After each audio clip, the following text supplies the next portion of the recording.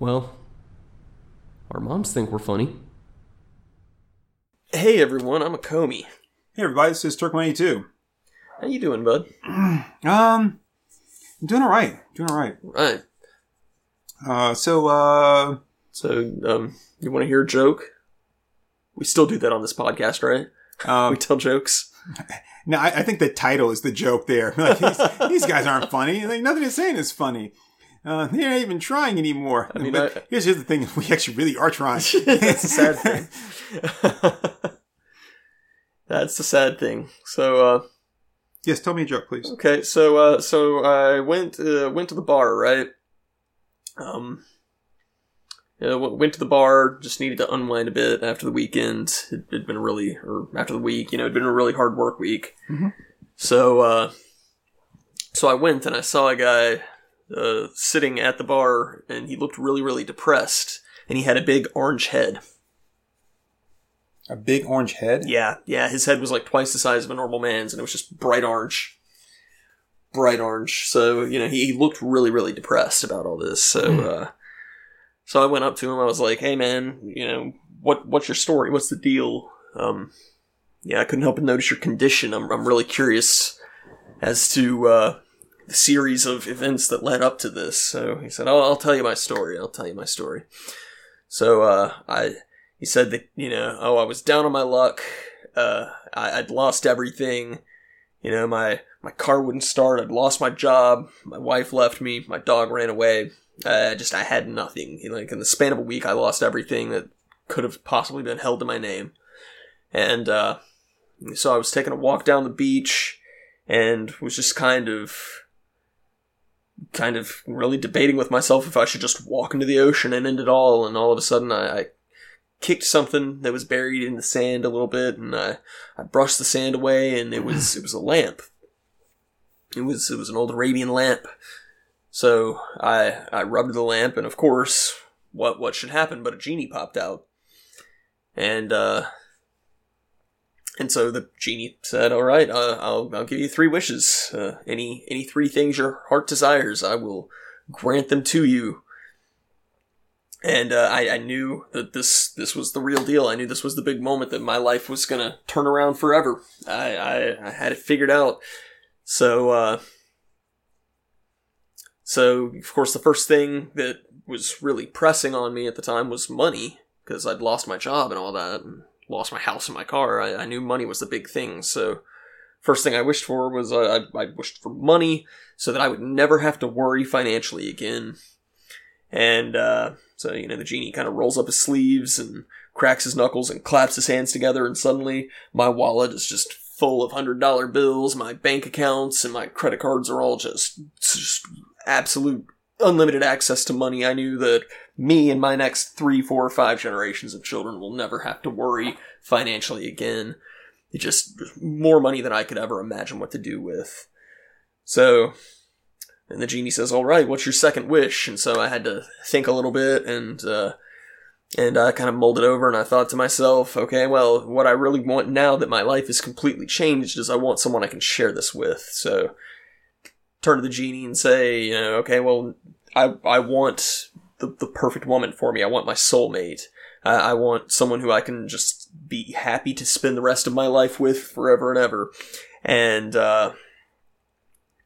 And so, of course, the genie snaps his fingers, and before me appears this beautiful, perfect woman. It was just love at first sight. We just immediately had a connection. Just immediately knew we had everything in common. She was perfect in every way for me. And, we just immediately start, making plans for the wedding. And yeah, so, that's how things were sort of shaping out with the genie, of course. And, so, I'm listening to all this, right? And I'm like, well, hey, all that sounds like pretty good stuff. That doesn't sound like a bad deal at all. And, it doesn't sound like there's all these, clever little loopholes and stuff that genies will typically try to get you with. Right. It's like, so, what was the problem here? Where did things start going wrong? He goes, oh, well, things started going wrong with my third wish. With my third wish, I wished that I had a big orange head.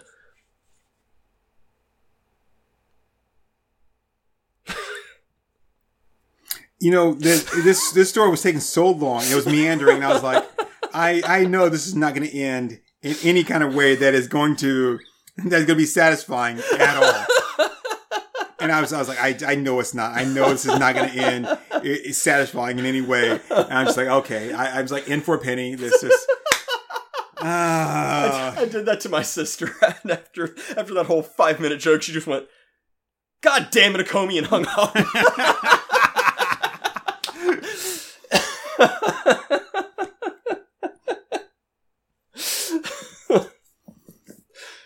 That's great. So I heard a live stream YouTuber named Small Ant who does a lot of Pokemon challenges and stuff tell that joke, and had to sit there through that whole 5-minute thing, and I was just like, God damn it, that's 5 minutes I'm never gonna get back.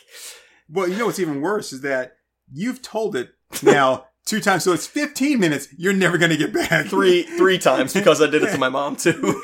So see, so he is just reaping the benefits. See, I never understood why someone would do something like create a virus and put it out there, and then the virus would, like affect people's computers and stuff, and then, like ruin them. And it's like, and they think it's funny. I'm like, yeah, but how can it be funny when you don't know the people, the person that you're affecting? Yeah, yeah. Like, it's one thing if I put a virus on your computer, and then I get to watch you like flip the fuck out, right? Right. But when I don't know them, and there's so many people that I would never even know they even got the virus, like, how is that funny to me? It's not. Yep. But now I get it. Right. Now I get it. With your joke, now I understand. Some people just want to watch the world burn. Your joke was like a computer virus just put out into the world, and now I get it. So, yeah, man. That was awesome.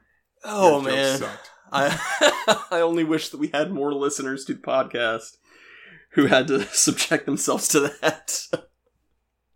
So I think this is a really good way of getting more listeners to the podcast. It's telling really unfunny shit that goes nowhere for 5 minutes. Well, in a sense, yes. For all of you that just listened to this and were like, okay, it's bad enough that we've like lost hours to you once before waiting for you guys to be funny.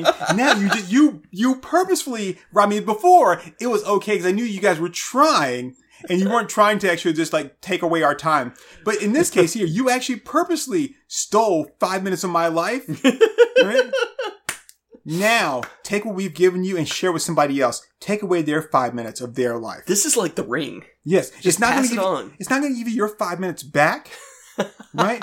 But at least now you know they will be short 5 minutes. You will at least get 5 minutes worth of satisfaction if you pass it on to someone else. There you go. And if you do like me and tell as many people as you possibly can, then you start profiting off of it. Yeah. It's like herpes. Like, I mean, I have herpes and I don't tell people I have herpes. I just share my herpes with them. And people are like, well, that's wrong. That's evil. It's like, why would you want to do that to somebody? Because eventually everybody will have herpes. And when everyone has herpes, nobody will. Thank you. So I'm actually doing a service to everybody. This is what they call like herd immunity, like sexual herd immunity. Okay, so quickly, I do not have herpes. It's too late. You said it on the internet. People are going to believe it now. My name is not Kid Rock.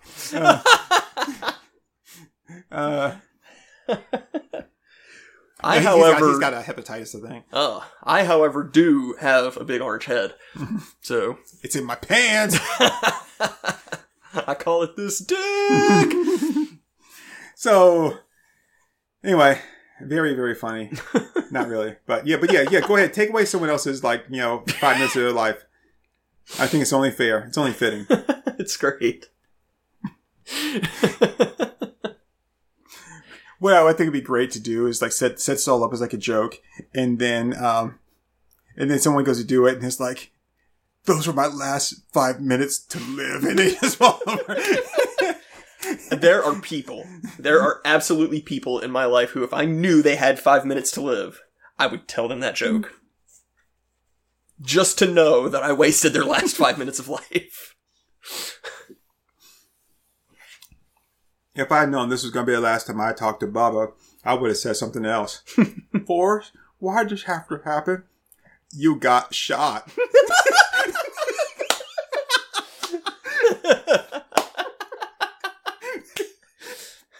And the thing is, that's time we make it. That's the actual line from the movie. I know, it's an actual line, but it's so good. You just do such a good Forrest Gump impression. I can't do it. Oh, thank you. You do much better impressions than I do. You even do a better Barack Obama impression. You're not black. Well, I mean, neither is he, I guess. So he did become president. So yeah, you're gonna be pretty sick of all my stupid impressions by the time we do a few D&D sessions, because all of my NPCs are just gonna be different celebrity voices. So, oh man, that was good. Yeah, that reminds me of the joke that Price told me, the gloop maker joke. Oh yeah, I remember that, but you can definitely tell it if you I'm not. That one takes so long, and I mean the payoff thing is great, but it takes so long. And I told you, I know I've told it at least on the game bar. I don't know if I ever told it on the podcast, but the one about the son who was born only a head. Yeah, it sounds familiar, but yeah. So I mean, like, this is the really, really short version, because I mean, obviously you do it like you do the other one. You stretch it out for as long as you possibly can for a non-punchline, because it's just chaotic evil to do that. But like the basic gist is that when he turns 21, his dad carries this head into the bar and gives him a drink, and his body starts growing in. And so give him more! And he keeps pouring drinks in his mouth, and finally he has a full developed body, but he's drunk off his ass. And he goes running into the streets, and a truck hits him, and the bartender goes, "You should have quit while he was ahead." Yeah. So yeah. Which that's more of a punchline than "I wished I had a big orange head," but... Well, I mean, I like that one. Another like bad joke like that is the Frayed Knot. Frayed Knot, yes, I remember Frayed Knot. I like Frayed Knot. And then the one that I always liked, that's a bad joke. I always like this one. This is one that Price would tell a lot, which is the one where the grandfather was telling his son about the time that he went hunting. Mm-hmm. You know that one? It's not ringing a bell. So the grandfather's he's telling his grandson the story about the time he went hunting, and he was hunting, and like next thing you know, like from out of nowhere there was this bear, and a bear like attacked him. And he goes, and so he started running, and he's running, and you know the bear's catching up to him, and he's running as fast as he can, and next thing you know he can feel this hot breath on his neck, and then he's like, "What happened to Grandpa?" He's like, you know, the bear slipped. And he's like, so I was running through the woods and I was like going in and out of the trees and everything. And before too long, I could feel that hot breath on my neck. And he's like, "Jeez, Grandpa," what happened? He goes, "Well, the bear slipped again." And he goes, and then he's like, "Before too long, I must have made a wrong turn. And I found myself at the edge of this cliff and there's nowhere else for me to go. And I could feel that hot breath on my neck." And he was like, "Jeez, Grandpa, what'd you do?" "I would have shit." And he goes, "What do you think the bear kept slipping in, son?" It's not a great joke, but I always liked it. That does remind me though of the guy who went hunting on Sunday. What's that one? So he goes hunting on Sunday and he sees a bear and he fires, but his gun misfires and jams, and so the bear just starts trundling up to him and just pounding at him. And so he, like, in desperation, in last minute desperation, he, like, prays and he goes, "God, please help me out of this somehow." And time stops and the bear's, like, looming over him, just about to pounce on him. And God comes down from heaven and says, "You're hunting on a Sunday. You haven't been in church in something close to 17 years. You've never had any respect for me or what I've done for you as your creator. Tell me, why should I give you this chance for a deathbed confession?" He's like, I really don't have any reason. He's like, "I really don't deserve it." He's like, "Exactly, you don't deserve it." He says, "Well, I mean, can't there be something here, God? Can't you do something to get me out of this? Can you give me at least some kind of request here?" God's like, "Okay, I mean, you're gonna have to give me something here. It's gonna have to be pretty convincing." He says, "Well, okay, if you're not gonna allow me this last minute opportunity to become a follower of yours, could you make the bear a follower of yours?" God says, "Okay, that seems pretty reasonable." So he snaps his finger, time comes back in, the bear runs up to the guy and he stops and he goes, "Thank you, Lord, for this food that I'm about to eat." And he just goes right into him. That's funny. That's what I've been hearing since I was like 9 or 10.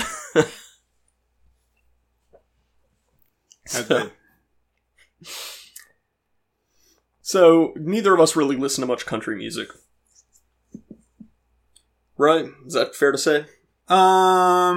Yeah, I will. Lately, I've listened to a little more country music than normal because just because of the Johnny Cash American recordings. Right. And Johnny Cash is good. Yeah, I like Johnny Cash. Johnny Cash, but the American recordings are awesome. But in those that he's doing covers of songs like Nine Inch Nails' "Hurt" and stuff like that. So, but I do love his song "When the Man Comes Around." That's so good. And I don't know why I like songs like Delia. Delia's a good song. It's like me listening to Hey Joe. Like, but yeah. Other than that, then no, I'm not listening to any Boot Scoot Boogie and shit like that. I mean, I'll listen to a little bit of Charlie Daniels or Alabama if if I hear it playing, I'll listen to it. Okay. But I'll actively avoid it. I'm not really a big fan, but there's like more modern country songs just really piss me right off. And, I live and work in an area where country music is very popular. So a lot of the places that I'll go to fix people's printers, they'll have country music playing on their radio or whatever. And of course I'm stuck up to my ass in a printer, so I can't just leave or wait for the song to be done or whatever. So I just have to listen to it. I am alignment for the county. And I never had that recipe again. Well, sorry. the song that I came across was more annoying than that to me. And it occurred to me as I was listening to it, here is a 31-year-old man, it occurred to me listening to it that, like, this song has pissed me off ever since I was hearing it as a kid. Oh, yeah, I can't wait for this one. Yeah, and so it's called Cleanin' This Gun. Cleaning This Gun? Have you ever heard this song? Is this a real song? This is a real-ass song. You're gonna be fucking with me, man. On God, this is a real-ass song. You're an anarchist. That doesn't mean I don't believe in God. I believe God gave us our freedom to be anarchists. So yes, hand to God, this is a real, true song. Cleaning This Gun. And it's all about this young man going to take a girl on a date. She brings him in to meet her father. And he says, well, you guys go out, have fun. I'll be here up all night cleaning my gun. So it's basically just this threat saying, if you do anything with my daughter, I'm going to shoot you. So it's not a euphemism. It's not a euphemism. Okay. He's literally just sitting there all night cleaning this gun. And it's some shit like, oh, come on in, boys, sit on down, tell me about yourself. So you like my daughter, do you? Yeah, we think she's something else. And I don't even know what the rest of this shit is, but then it ends with like, I'll see you when you get back, probably be up all night, just cleaning this gun. And so it's nothing but a fucking threat. Right. And so just like, it just occurred to me in this moment, just like, that moment when the truth dawns on the person in the movie and they drop the coffee cup and it clatters to the ground and breaks. Why are you making fun of Usual Suspects?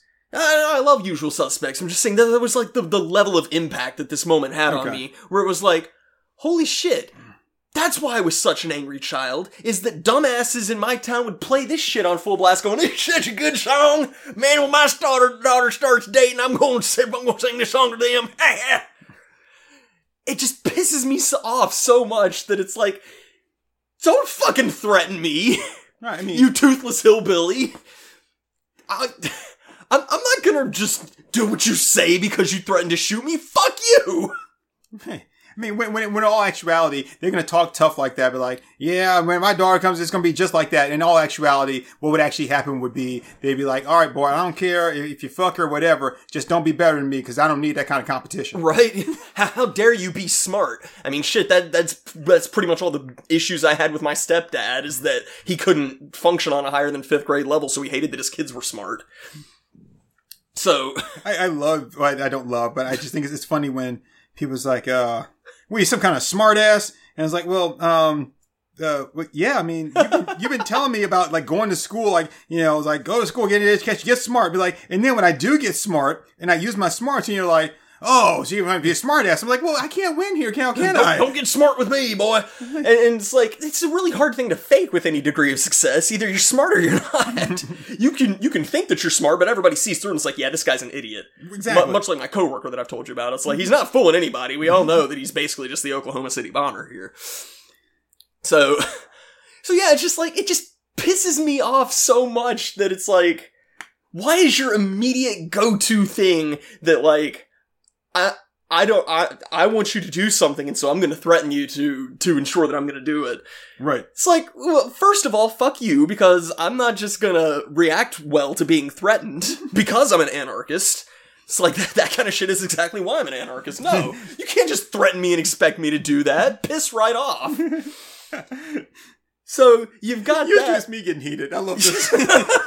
So you've got that, but then it's like, okay, well, first of all, you're assuming that I'm going to want to fuck your daughter on the first date. You don't know me at all. Second of all, you're assuming that your daughter's not going to want to fuck on the first date. Maybe she's the problem here, Jethro. It could be. I mean, hey, I got something that may come as a shock to you, but your daughter could suck the chrome off a trailer hitch, and I'm probably not going to be her first.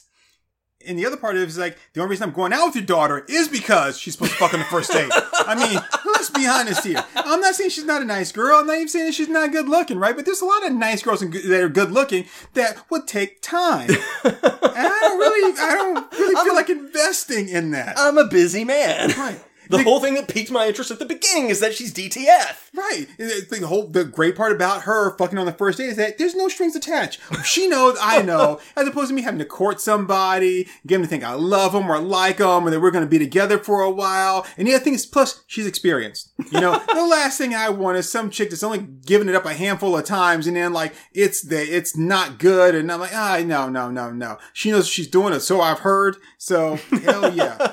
I've at least got to see if the rumors are true. I mean, I'm just going to tell you right now, if it's really good, when I get back here, I'm going to shake your hand and be like, you did a fine job, sir.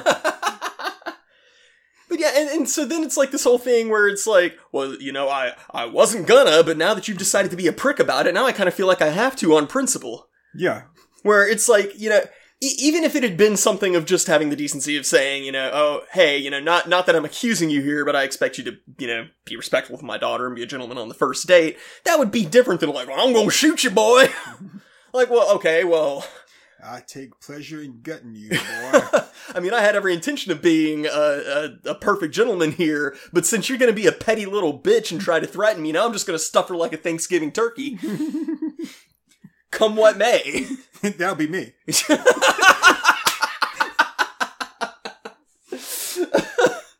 And then as I like put my arm around her and shut the door, and we're like walking out to the car, and she'll pull the door, she'll be like, to the windows, to the wall.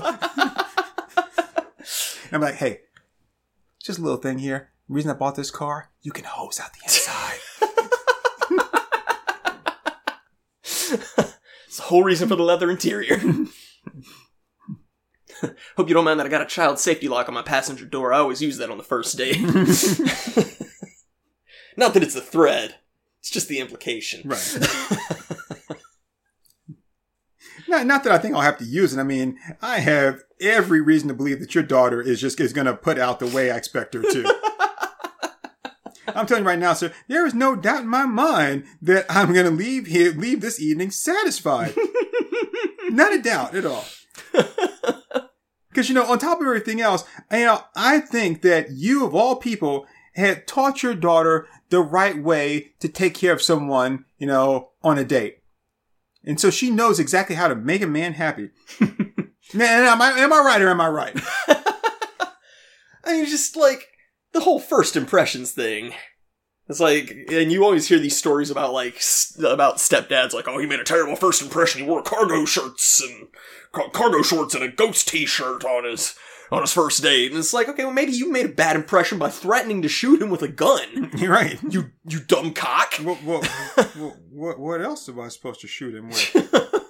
A crossbow? Well, maybe not shoot him at all. Well, that don't sound right. Hold on. Fred. Right, okay, look, listen here. She said that maybe I shouldn't shoot him if he didn't do... No, I didn't think that sounded right either. All right. Hold on. Oh, we got to repair this twine in between these tin cans here. It's starting to get a little frayed. I was having trouble hearing what you were saying. No, all right. Can't hear you talking long distance. All right. Yeah. No, I'm sorry. I didn't know that you guys were in the middle of getting it on. All right. Now, I'll talk to you later, brother. Tell Mom I said hi.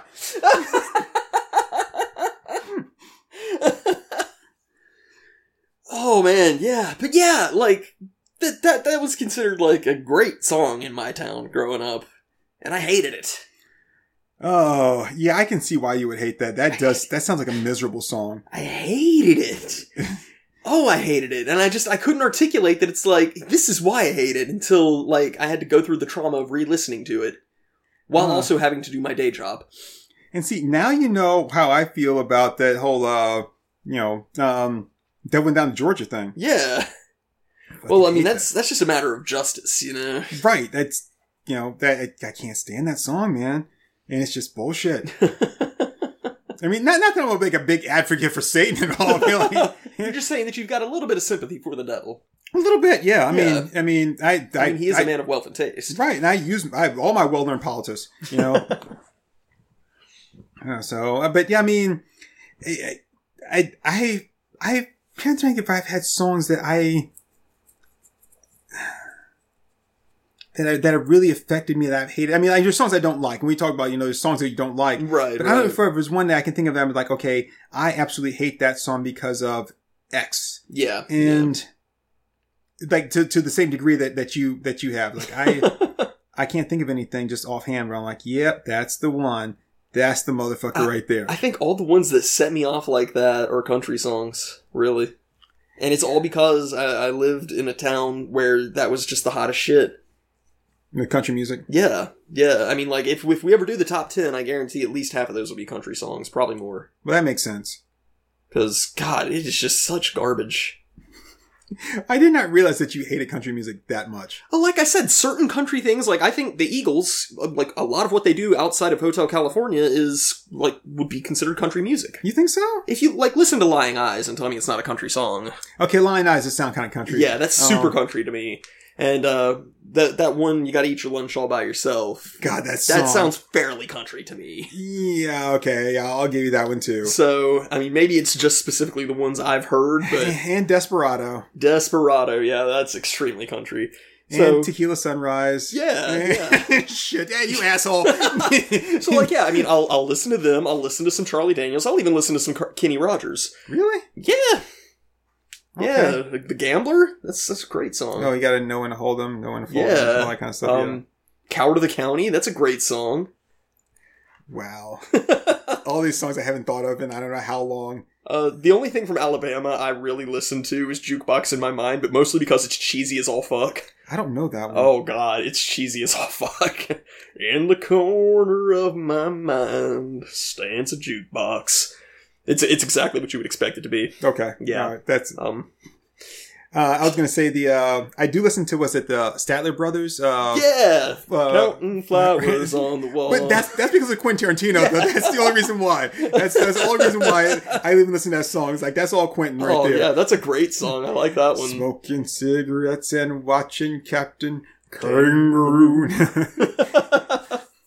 Which is funny because like there's so many songs that I listen to that I like that are because of Tarantino, because of his soundtracks. And I'm like, I've never listened to this song before. I'm like, okay. But yeah, like yeah, he's got great taste. He does. Music. I really like it when an artist like puts together like a like the music for their movie is like they handpicked and like I guess you say like cultivate the music for the movie. Like this is what I want on this soundtrack. And I think James Gunn's like that as well. Yeah. And of course, Edgar Wright. Yeah. 100%. And you can tell because like in the movie, it actually like in the screenplay, it'll be like, hey, like this song is playing. Right. So. Yeah. So I mean, there's plenty of country singers and country songs that I'll enjoy just fine, just like Johnny Cash. But it's just there's just a certain era. It's like after the mid to late 90s. And you start getting into shit like Achy Breaky Heart and stuff like that, and it just, like, tanked.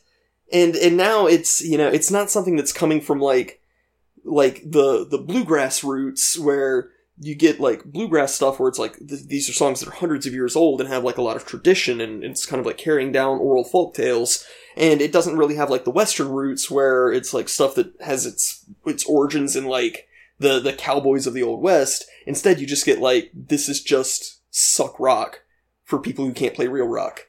Right. Now, who want to sing with the twang. It's pop country. Yeah. Which is country punk or whatever. I was going to say, which is not. I'm not going to say that's all Taylor Swift's fault. She certainly didn't help. Right, but I think she really kind of pushed it and kind of like, I guess, promoted that style of music. Because I have heard some, like at a gas station and I'm like, what is this? I'm like, this doesn't, it's country, obviously, but it doesn't sound like country. This is not a country music that I'm familiar with. I'm like, why does it sound so poppy? I'm like, and then I'm thinking like, so what separates this from regular pop music? Yeah, the twang. The twang? I mean, twang. Yeah. Because like your topics are not what I would consider, or the lyrics are not considered country lyrics. They're just lyrics, but with a twang. So you say this is country music. Although the ones that like actually try really hard to be country are even worse, like Better in Boots. That's like a shitty ass song. What is it? Better in Boots. I guess so. You're saying that this is better when I'm wearing my boots. Yeah. Gotcha. But all he does is he literally steals the tune from the Zac Brown Band with Sweet Annie, which is another good country song. I think Sweet Annie's a really pretty song. I don't know Sweet Annie. It's great. It's very similar to his song Ramblin' Man. But he actually wrote it because one of his band members was getting married. So he wrote that song as a tribute to them, and it's a very pretty song. Sweet Annie? Yeah. Okay, because that kind of sounds like he wants to fuck Annie and I won't ruin your marriage, so if you want to give it up to me now, Sweet Annie, then... Well, he's more singing it from like the perspective of the band member getting married, so it's stuff of like, you are the person I want to settle down with. Beth, like, I hear you call it. Alright, so... Damn, Beth is a good song. I don't really care for it. I don't like ballads. I don't. See, I've got a soft spot for ballads. I do. I mean, like, Blind Faith by Warrant. I dig that song. Oh God, I don't think I hear any song by Warrant. You don't like Cherry Pie? I tolerate Cherry Pie. Cherry Pie is the reason the leader of the band died, man. At least that's the theory I hear. I hear that he killed himself because he hated that song. But I mean, I don't like Cherry Pie's not really doing it for me. See, Akomi's big secret is that he's kind of a softie at heart, so I actually do have a thing for like power ballads. Well, I mean, okay, so when I say I don't like ballads,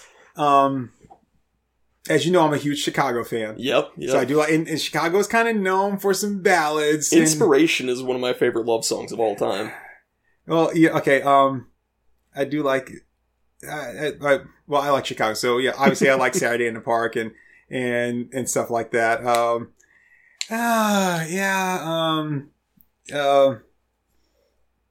So they get a pass from me though. I mean, plus, I mean, they got like a full like horn and rhythm section, man. Chicago is awesome. Chicago's the shit. And haven't seen them like perform in concert. They're pretty badass.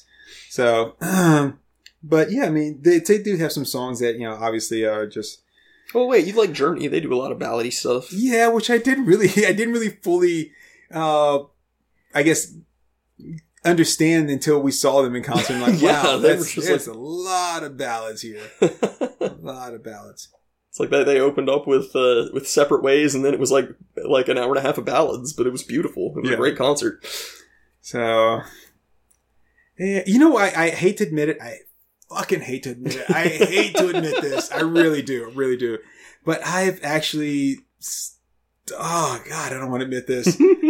I have actually started to not immediately turn away and will listen to some Fleetwood Mac. Nice. I really like the Rumors album. Now, I'm not listening to albums. Like, a song comes on, I listen to it. That's it. Yeah, I mean, the band has a really sordid history, but, I kind of dig Fleetwood Mac. Yeah, the thing is, I think if I know about their whole back and forth, and I'm dating who, I'm fucking this person, I'm doing this, and we're cheating on this, and then blah, blah, blah, and then we're breaking up, and this song's about our breakup, and how if I knew all of that stuff, the ins and outs of it, I don't think I would enjoy the music as much. Probably not. So just listening to a song here and there is fine. Yeah. That guy kind of looks like Will Ferrell. Yeah, that's Henry Silva. Who normally plays like an Italian gangster. He was like the main gangster and Ghost Dog. Okay. But yeah, I don't know the full spectrum of the band's history. I just know that, like, there was a certain point where they were both, what's her name? Shit, why am I blanking on her name? Stevie Nicks? Stevie Nicks, yeah. I don't know why I lost her name. I know that, like, Stevie Nicks and her husband had both, like, wound up cheating on each other, and so she caught him and was mad at him in spite of doing the same exact shit. So, basically, like, there was one entire album, which might have been Rumors, where it was basically her singing about what an asshole he was, and she made him play guitar on all those songs. So... I remember reading something, was it, Cantrell, what's his name? Cantrell. Crap. It was the guitarist for Alice in Chains. Shit. I don't know. Jerry Cantrell? That sounds right. Anyway, he was talking about, when everything was going on and, see, I hate when I'm like drawing a blank on stuff. Yeah. But, the lead singer was, had his heroin addiction and, when he was writing songs, and he was writing songs about how he was, addicted to heroin and how he wished he could, stop being addicted to heroin and how it was basically, alienating his friends. Right. And Jerry was writing songs about how, his friend was addicted to heroin and how he wished he could get, so they were both writing the same kind of songs, but from the different perspective. And so, it was kind of interesting. Yeah. Which, when you listen to those songs, you can, in some of those songs, you can really hear a lot of pain in that, in those songs. It's like, wow. It's always really interesting. That's one reason why I like listening to, the actual original blues singers, because, they put so much emotion into what they do. And we've talked about that with Scott Weiland, too. Yep. That, he is a soul singer. He has got a lot of emotion in his singing. Yeah. It's interesting. Yeah. I think that's one of the things that makes music so great. Mm-hmm. Is especially when you have certain songs and you hear a song. There's a Beck song where, right in the middle of near the end, there's these two guys just talking. It's one of the things I like about music is every time you listen to it, you get a new experience and depending on where you are and how old you are, the lyrics change and take on a different meaning. The other guy's I don't like when they change. I don't like change. I like when they stay the same way. It's weird, but it's nice. But they sometimes once you, depending on where you are in life or what you learn about a song, and you hear a song and it'll change and it takes on a whole new meaning, but you can never get back that original meaning. Yeah. And it's that's hard because I love that for what it was. Yeah. And now I can never have that experience back again. Right. That's exactly why I watch Fight Club so many times. It's the exact same thing that as you age, you view it from a different perspective. It's like watching a live performance of the Gorillaz song Dare.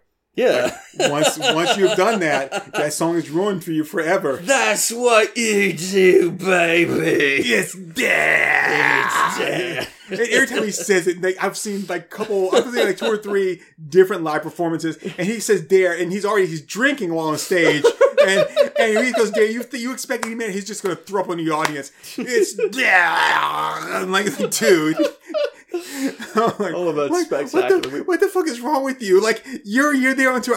Unless did they make you pay for your own airfare and hotel? I mean, you come out there for one song and you just do a little bit and then you're done. You can't keep it together for that? I love that. We will definitely need to watch one before I go today. I hate to ruin it for you, man, but I love Dare. Dare is what they're what Feel Good Incorporated and all those mean. It's such a great song. And then now it's all I can see. That's all I can see. See, I feel like I'll be strong enough to not let it ruin the song for me, but I don't know. You won't be. You won't, because that's all you'll see is that guy. That's what you do, baby. And the poor girl is trying to sing and everything. It's she's doing her part. And then here's this guy, he's he's not really staggering. He's a cross between a stagger and a swagger.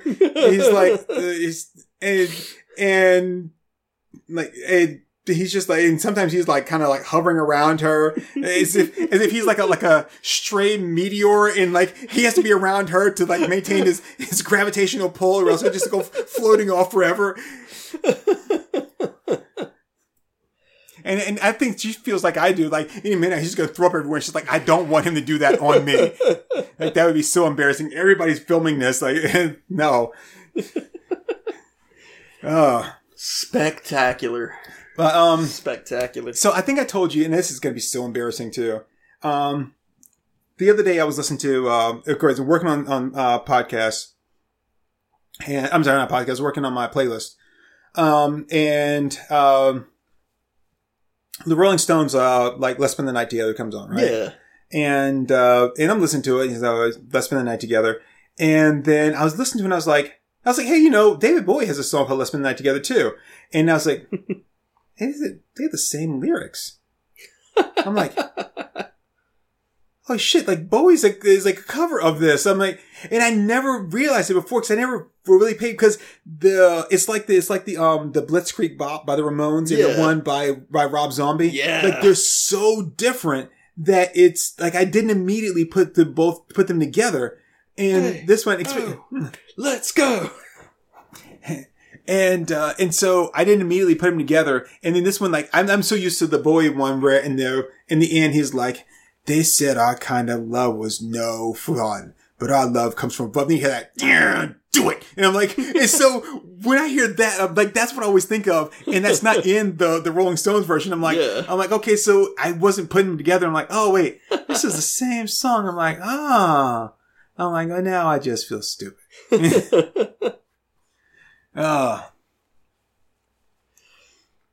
Okay. Oh man. So my mom was over at my house not too long ago. Yeah. And I was just flipping through channels. I think we were going to watch. We were watching the new Disney Plus series, Bad Batch. Yeah. The new animated clone series from the kind of the Clone Wars thing. I hear it's very good. I am digging it. But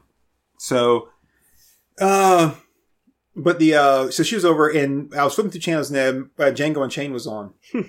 And just listened to a little bit of it. And of course I wanted to see the scene where DiCaprio cuts his hand. Yep. And, but then there's also the early scene, of course, our favorite, when, cause it was flipping through, and then we were done with that. And of course it was, because I was like, it was something like Showtime or something. So there's the East Coast and the West Coast version.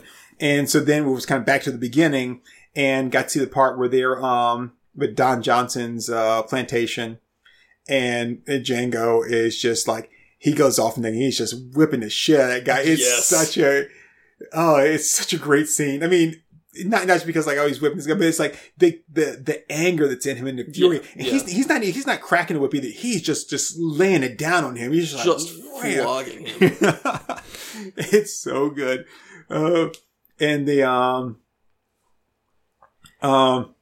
And then the scene where the guys, they kind of get on the way on a horseback and he shoots him. Yeah. And then the way the blood like sprays across the cotton is such a beautiful shot. That is a great, great shot. And I love that exchange. It's like, are you sure? Yes. Are you positive?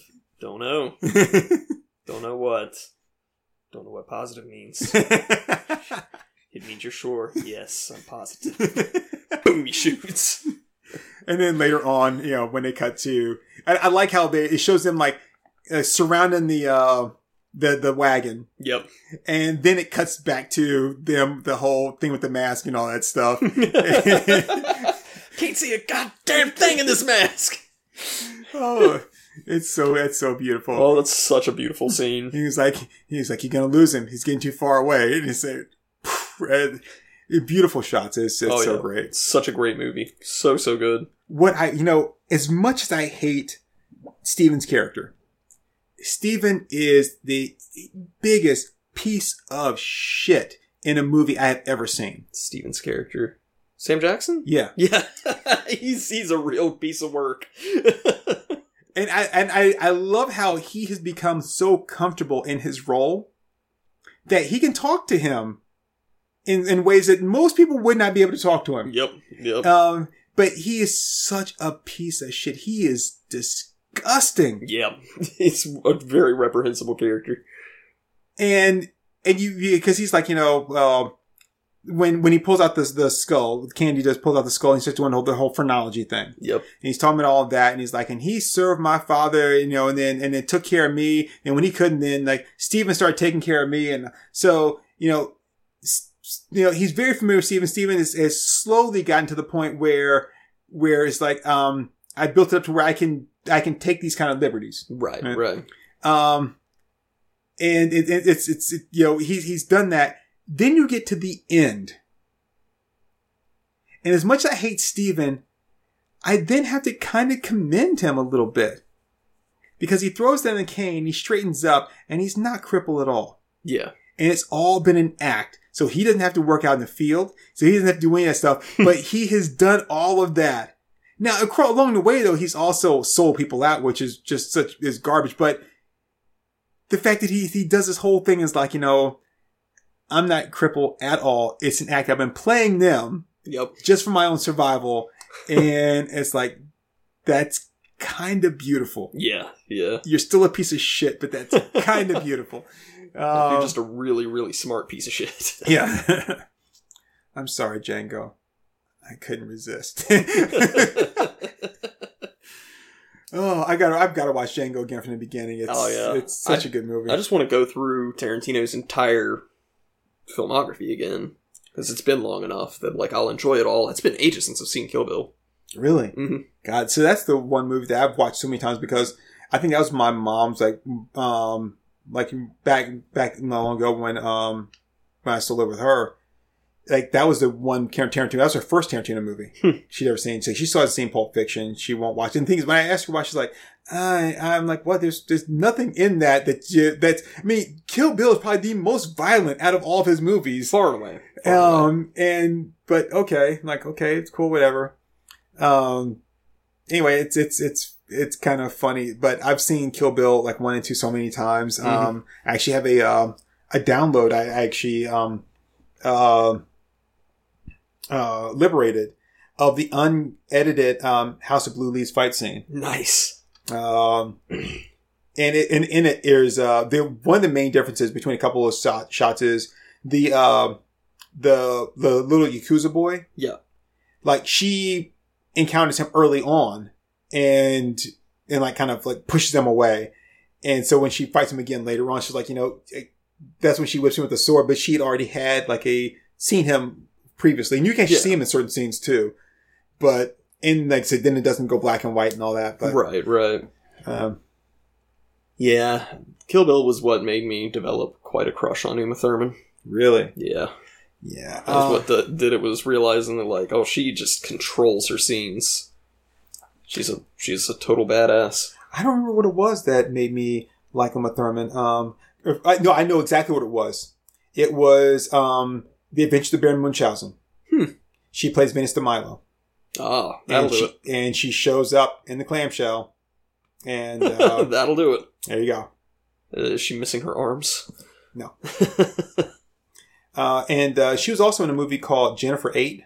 Which I remember. I don't remember it that well. See, was it Lance Henriksen, I think, is in it, and Andy Garcia, and I think it's Jennifer 8, where she plays the blind girl in it, and I remember liking her in that. Yep, she is a doll. But yeah, Uma Thurman is fantastic. Mm-hmm. But yeah, the Tarantino's one of those guys that I remember passing by Reservoir Dogs so many times in the video store and never like picking it up. That's a great one. And just looking at the box art where orange and white are pointing guns at each other and never picking it up. And then one day when I finally did like watch it on something, I was like, holy shit. Yeah, that's a great movie. So, the scene where Mr. Pink is aiming at Mr. White on the floor? It's like, it's a pretty iconic shot. It's like a shot from the side. Where Mr. Pink is aiming at Mr. White, where Mr. Pink's on the ground and Mr. White's aiming at him? Oh, did I get it backwards? Yeah, that must have been it. Okay. So Breaking Bad did a tribute of that. And they had it, that's why I got it mixed up, because they had it reversed, because Heisenberg's assistant is Jesse Pinkman. Right. So there's a scene where he is pointing at him, and they recreate that shot, positioned perfectly, where he's aiming at Walt on the floor because he's Walter White. So it's Pink aiming at White. So I thought that was pretty cool. So and I actually found this. I posted on Facebook, and I forget why I was going through stuff. I think I was just trying to find like old like fake memes and shit that I did, and I came across one, and I don't know if I may have told you about it already, or maybe I even showed it to you, but it's actually that scene in there where they're when they go into the other room and to talk about the whole setup deal or whatever, and I don't know what that room is, but behind them on the shelf are some kind of like maybe cleaning solutions or something. Mm-hmm. And there's one that's white, there's one that's pink, and there's one that's orange. And the white and pink one are together on one side, and the orange one is on the opposite side. Huh. So it shows that he's not a part of the gang. Yeah. And I was like, that's kind of awesome. That's really good, yeah. I like that kind of stuff. I like it with like Usual Suspects, and you get to see all those hints the second time you watch the movie. Oh God, I love that. And it's one of those things where you don't know going into it, and it's and the way it's shot is done so well, where when they leave him alone in the office, and he just starts looking around at everything and looking at the board, and when you watch the second time, you realize, okay, he's putting together his story, right? And it's so good. And as small of a role as it is, Giancarlo Esposito is so great in that. Oh yeah, he's great in everything. I love him. Well, you say that, but you haven't seen him in some of the Spike Lee movies. That's true. Which he's great in them, but God, is his character an asshole. Well, I mean, in Breaking Bad, his character is pure evil. He's a terrifying, terrifying character. But he does it so well. Right, but he's personable. He is personable, but it's personable in a really, really scary way. And he's got one guy who basically, like, killed his lover when he was young, and this is more of a thing that happens in, like, Better Call Saul, but, like, that guy winds up having a stroke, and so he's in the hospital. And so Giancarlo's character is there in the hospital talking to the nurse. He's like, okay, but, is he comatose, or is he still in there? That's what I need you to tell. And she's like, I really don't know. I couldn't begin to tell you that. We're going to need more time. He's like, but I need to know that he's still in there. And she's like, it's going to take us more time. And then so he's watching him, and the guy who had the stroke, like, reaches his hand up really shakily and, like, slaps his cup off the table. And then he's just like, watching the nurse as she cleans it up, and, like, that's enough for him to know. He's like, he's still in there. So he just turns to the nurse. He's like, all right, well, bring the doctor in. He brings the doctor in. He's like, I'm checking him out. She's like, he really needs physical therapy. He's like, no, we're going to put him in a home. So when they get him into the nursing home and settled, he sits down across from him, and he's like, when I was a kid, I spent a lot of years growing up a fruit tree. I can't remember what kind of fruit tree. It wasn't something native to America. And so he's like, and I worked really hard, and I grew that tree up, and I grew all the fruit, and the day before the fruit was ripe, a raccoon came and ate all the fruit off the tree. And I was so upset, and I'd worked so hard to get that fruit, and I didn't get to taste it, and so I set a trap for the raccoon. And the next night, the raccoon came back, and it got caught in my trap. And he's like, and I had two things that I probably should have done. I could have either let the raccoon go and send it on its way because there was no more fruit on the tree anyway, or I could have just killed the raccoon, and then it wouldn't be a threat to me, and it would have been a quick mercy, but I didn't do either of those things. I kept it as a pet, because I wanted to have control over it. And then he just, like, slowly reaches over and puts his hand on his arm, and he goes, now that you've had your stroke, Victor, you're my pet. And he just gets up and walks out of the nursing home. And so that's all the prequel to Breaking Bad. So, like, the whole series of Breaking Bad, you're like, why the hell is he, like, fucking with this guy so much? And it's like, that's why. Like, he was just waiting for that moment. So that's the moment where you really get to see, wow, his character is just pure evil. I love that. Not pure evil, but, like when we were talking about the whole, like, Cruella de Vil movie. Yeah, like, yeah. Why can't a character just be evil? Yeah. Why can't it just be evil for the sake of being evil? Like, don't give me a sympathetic villain. Just give me someone who's evil for the sake of being evil. Yeah, yeah. Like, don't make me like them. I don't want a reason why they are the way they are. Mm-hmm. It's just enough. just leave him that way. So let's say that, and I don't really know the whole thing about Cruella, but obviously if someone's like being mean to her, so then she turns the table. She's like, I'm not going to let anyone be mean to me ever again. But then that still makes some kind of sympathetic villain where it's like, oh, well, she's doing this to protect herself or some stupid shit like that. Yeah. So when you get to like 101 Dalmatians, like, okay, so it's okay for her to kill these dogs? Yeah. I mean, okay. All right. So it's like, yeah, she wants to kill the dogs to make a jacket but it's not because she really hates dogs, because someone was really mean to her growing up. Like, what? No. Right. No. Instead of just being a dog murdering prick. Right. Like, I don't give a shit about dogs. Or any kind of animal. Yeah, and that's a big reason why I wish they'd made the Joaquin Phoenix Joker not the Joker, because I don't think the Joker needs a reason for being the way he is. Like, the Joaquin Phoenix thing should have been just, like, Creepo the fuckboy, the man who loved clowns, and just let it have been that, because the Joker should not have an origin story, I don't think. Yeah, one of the great things about the Joker is every time he tells a story, he tells it differently. Yeah. And I love that, because, like, I'm never going to tell you, like, why I am the way I am, because it doesn't matter. Like, even when I told you the truth and you feel sorry for me, guess what? I don't care. Mm-hmm. I'm still going to kill you. Yeah, the Joker just needs to exist as the antithesis of Batman. I know it's been a while since you watched Batman animated series, but one of the great episodes in that one is the one where Harley Quinn takes, like, one of his ideas and makes it work, and then tells him why it works and stuff. And he's like, if you have to explain it to somebody, then it didn't work. But then the whole reason he's mad is because she kidnapped Batman and did everything. Right. And, and he couldn't.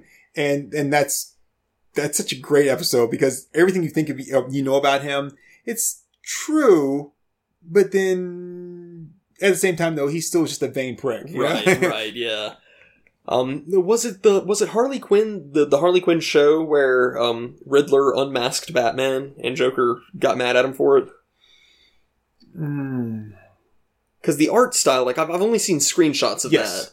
But yeah, I mean, like, the art style looked like it. But yeah, like, so Riddler unmasks him and he's like, no! The mystery is one of the reasons why I love this! Like, I can't know who he is. You've ruined everything. Then he, like, turns on Bruce and he's like, I backed your E-car, Bruce! Where's my goddamn E-car, Bruce? That Harley Quinn show is so great. Oh yeah, I really like it. I love Clayface. He's awesome. The best. Yeah. Yeah, the episode with Riddler is such a good episode. Oh yeah, that's really, really good. I just love that he's not even trying to sound like a girl. He just sounds like a dude doing the gay voice. I think Chad likes me. Oh, that's awesome. I'd be glad when that comes back. And the final episode too is really good. And I feel so bad for Kite Man, because he's such a horrible, like, villain. I mean, he's not a good villain at all. But he's a decent guy and all that. But Dr. Psycho is just, because, he gets in trouble. He gets his rating dropped because of that. Because he says the bad word. Yeah. And then like, it doesn't get any better for him. Spectacular. Oh, so we're just coming out an hour. Really? Yeah. Unfortunately, it's another one of our kind of like, non-themed podcast episodes. We're kind of, almost feel like we're more rambling than anything else. Oh, son of a bitch. I cut my tongue the other day on a goddamn Jolly Rancher. Now, when it comes to Jolly Ranchers, it's to be expected if you are eating a Jolly Rancher stick, which I don't even know if they even make Jolly Rancher sticks anymore, right? Mm-hmm. Which those used to be the shit when I was in school. When I was in like middle school and elementary school, man, Jolly Rancher stick, that was it, man. Even you had one of the small ones, not the long ones. Yeah. Right? I never had it in stick form. Really? They always just sold them in the little capsules, little Tootsie Roll form when I was a kid. Well, I cut my tongue on one of the little Tootsie Roll form ones. Because the way they're made, they're not like an even rectangle. Yeah. They're kind of they're misshapen. And this one was misshapen to the point where it had like a slight little like divot in it. Yep. And as it was dissolving, that divot ended up like just making a nice little sharp edge curve. And it was on the tip of my tongue, and I went to like kind of roll it back over my mouth, and it just hit the edge of my tongue and just cut. And I was like, son of a bitch. And I was like, and I was like, so then of course I did what everybody does whenever you cut your mouth on like a Jolly Rancher or a piece thing. I then took the candy and then put it flat against the cut part to let the sugar heal the wound, because that somehow makes sense. Even in my older adult brain, that somehow makes sense. So now, like, this like part of my tongue has diabetes, because I just applied direct sugar to an open wound. That is how you get diabetes. It's like a vampire bite. Exactly. So if you get sugar in your bloodstream, you get diabetes. That's stupid. But I did not think that could happen with those. I'm like, I thought that was one of the reasons why they made them. That's why they don't allow like Jolly Rancher sticks in prison. Be like, they're disposable ships. You never know. It's like, well, we can tell it's a Jolly Rancher because of all like the sugar glaze around the opening of the wound there, but we don't know who it was that did it. Well, we don't know where it went. Yeah. And the thing is, you can even just leave it in the wound, just break it off inside. It's just going to dissolve and. That's how you really hurt somebody, is if you don't break it off in there, to let the candy sit there against the open wound to do the healing properties. Like, no. If you stab him, then take it back out. And it's like, I was like, oh shit, this guy means business. He wasn't trying to send me a message. He's really trying to kill me. Oh man. This has been fun. I like doing these every once in a while. So before we end this episode, I do want to say that I told you that when next time we did a podcast, I was going to put this movie on the background. Yeah. Just because when we were watching Alan Quartermain in The Lost City of Gold, which we already mentioned, that's Henry Silva in it, playing some kind of like Aztec-like priest or whatever, which is just bizarre looking at this Italian Henry Silva, who we're so used to seeing as a mobster in these like movies and stuff. He was even in a Steven Seagal movie. Oh, nice. It's one of those like. Out for Justice, Out for a Kill, Kill for Justice, Hard Kill Justice, whatever one of those shitty ass Seagals. I'm just a cook. So it doesn't, whatever one, and he's in that. And of course I mentioned that Ghost Dog Ways Samurai. He's been in a bunch of other things. But two reasons that I wanted you to see this movie is one, like I said, Sharon Stone you saw, before she became the bitchy ass Sharon Stone. We've got James Earl Jones there. That was Sharon Stone with the breastplate? No, the blonde that's been running around with him the whole time. Okay, that's what I was thinking. I was like, there's no way. Okay, yeah, that I thought was Sharon Stone. Yeah, she looks great here. Yeah. Early Sharon Stone was great. And then we've got James Earl Jones there, so, Darth Vader himself. Mufasa. with his big fake axe and all that, which is just fantastic. But the other person I wanted you to see was the other, I guess, princess or whatever. You got the one, the blonde, who's cute. Then you had the other one with the kind of reddish or brownish curly hair, which I've been waiting for them to show again, but they haven't yet. Yeah, she's been out of the scene for a long time. But the reason I want you to see her is that is Cassandra Peterson. Oh. Who, of course, you know from Pee-wee's Big Adventure, which is like, I say you let me have him first. Yeah. But is more widely known as... Tommy Pickles? No, that was a different one. Shit. Help me out here. My Heart's on Fire for... Elvira. Yeah. Mistress of the Dark. Yeah, okay. It's so rare to see her not as Elvira. Yeah. But yeah, that's her. That's her. She looks plenty hot without being Elvira. Yeah, she does. Dude. If you Google, I hate to put this out there for people that are listening, but like, I'm going to Google this. But if you Google like Cassandra Peterson, nudes, you'll find some stuff that are like, oh man. It's like, what's that line, that, Bill Paxton says, say she had a pair of titties on her that makes you want to scream for buttermilk. Yeah, that's in True Lies, I believe. That's good. So. Yeah, she is good stuff. Yeah, last time I saw her, she's, got some age on her, but she's still pretty good. Mm-hmm. Yeah, she's like Jennifer Aniston. She's one of those people who, like, still looks good with age. And if I'm not mistaken, and I think this is the case, which is that guy right there, the blonde guy here that's a part of this whole, like, weird-ass, like, United Colors of Benetton cult that they're with here. That's Richard Chamberlain's like longtime boyfriend. Oh. So. Gay!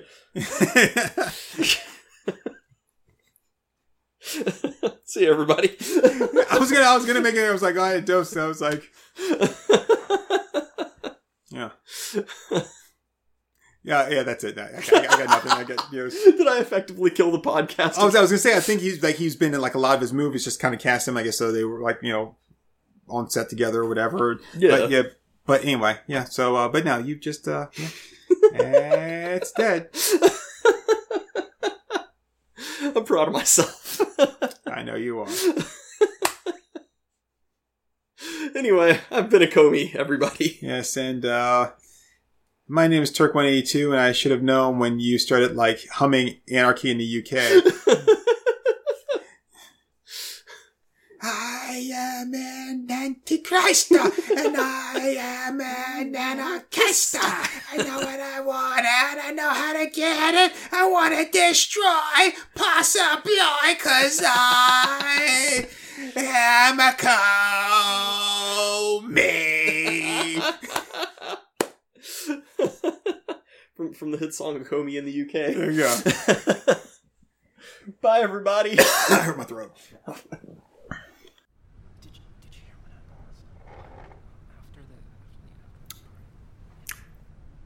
All right there, folks. That was Our Moms Think We're Funny. Let's give them a hand.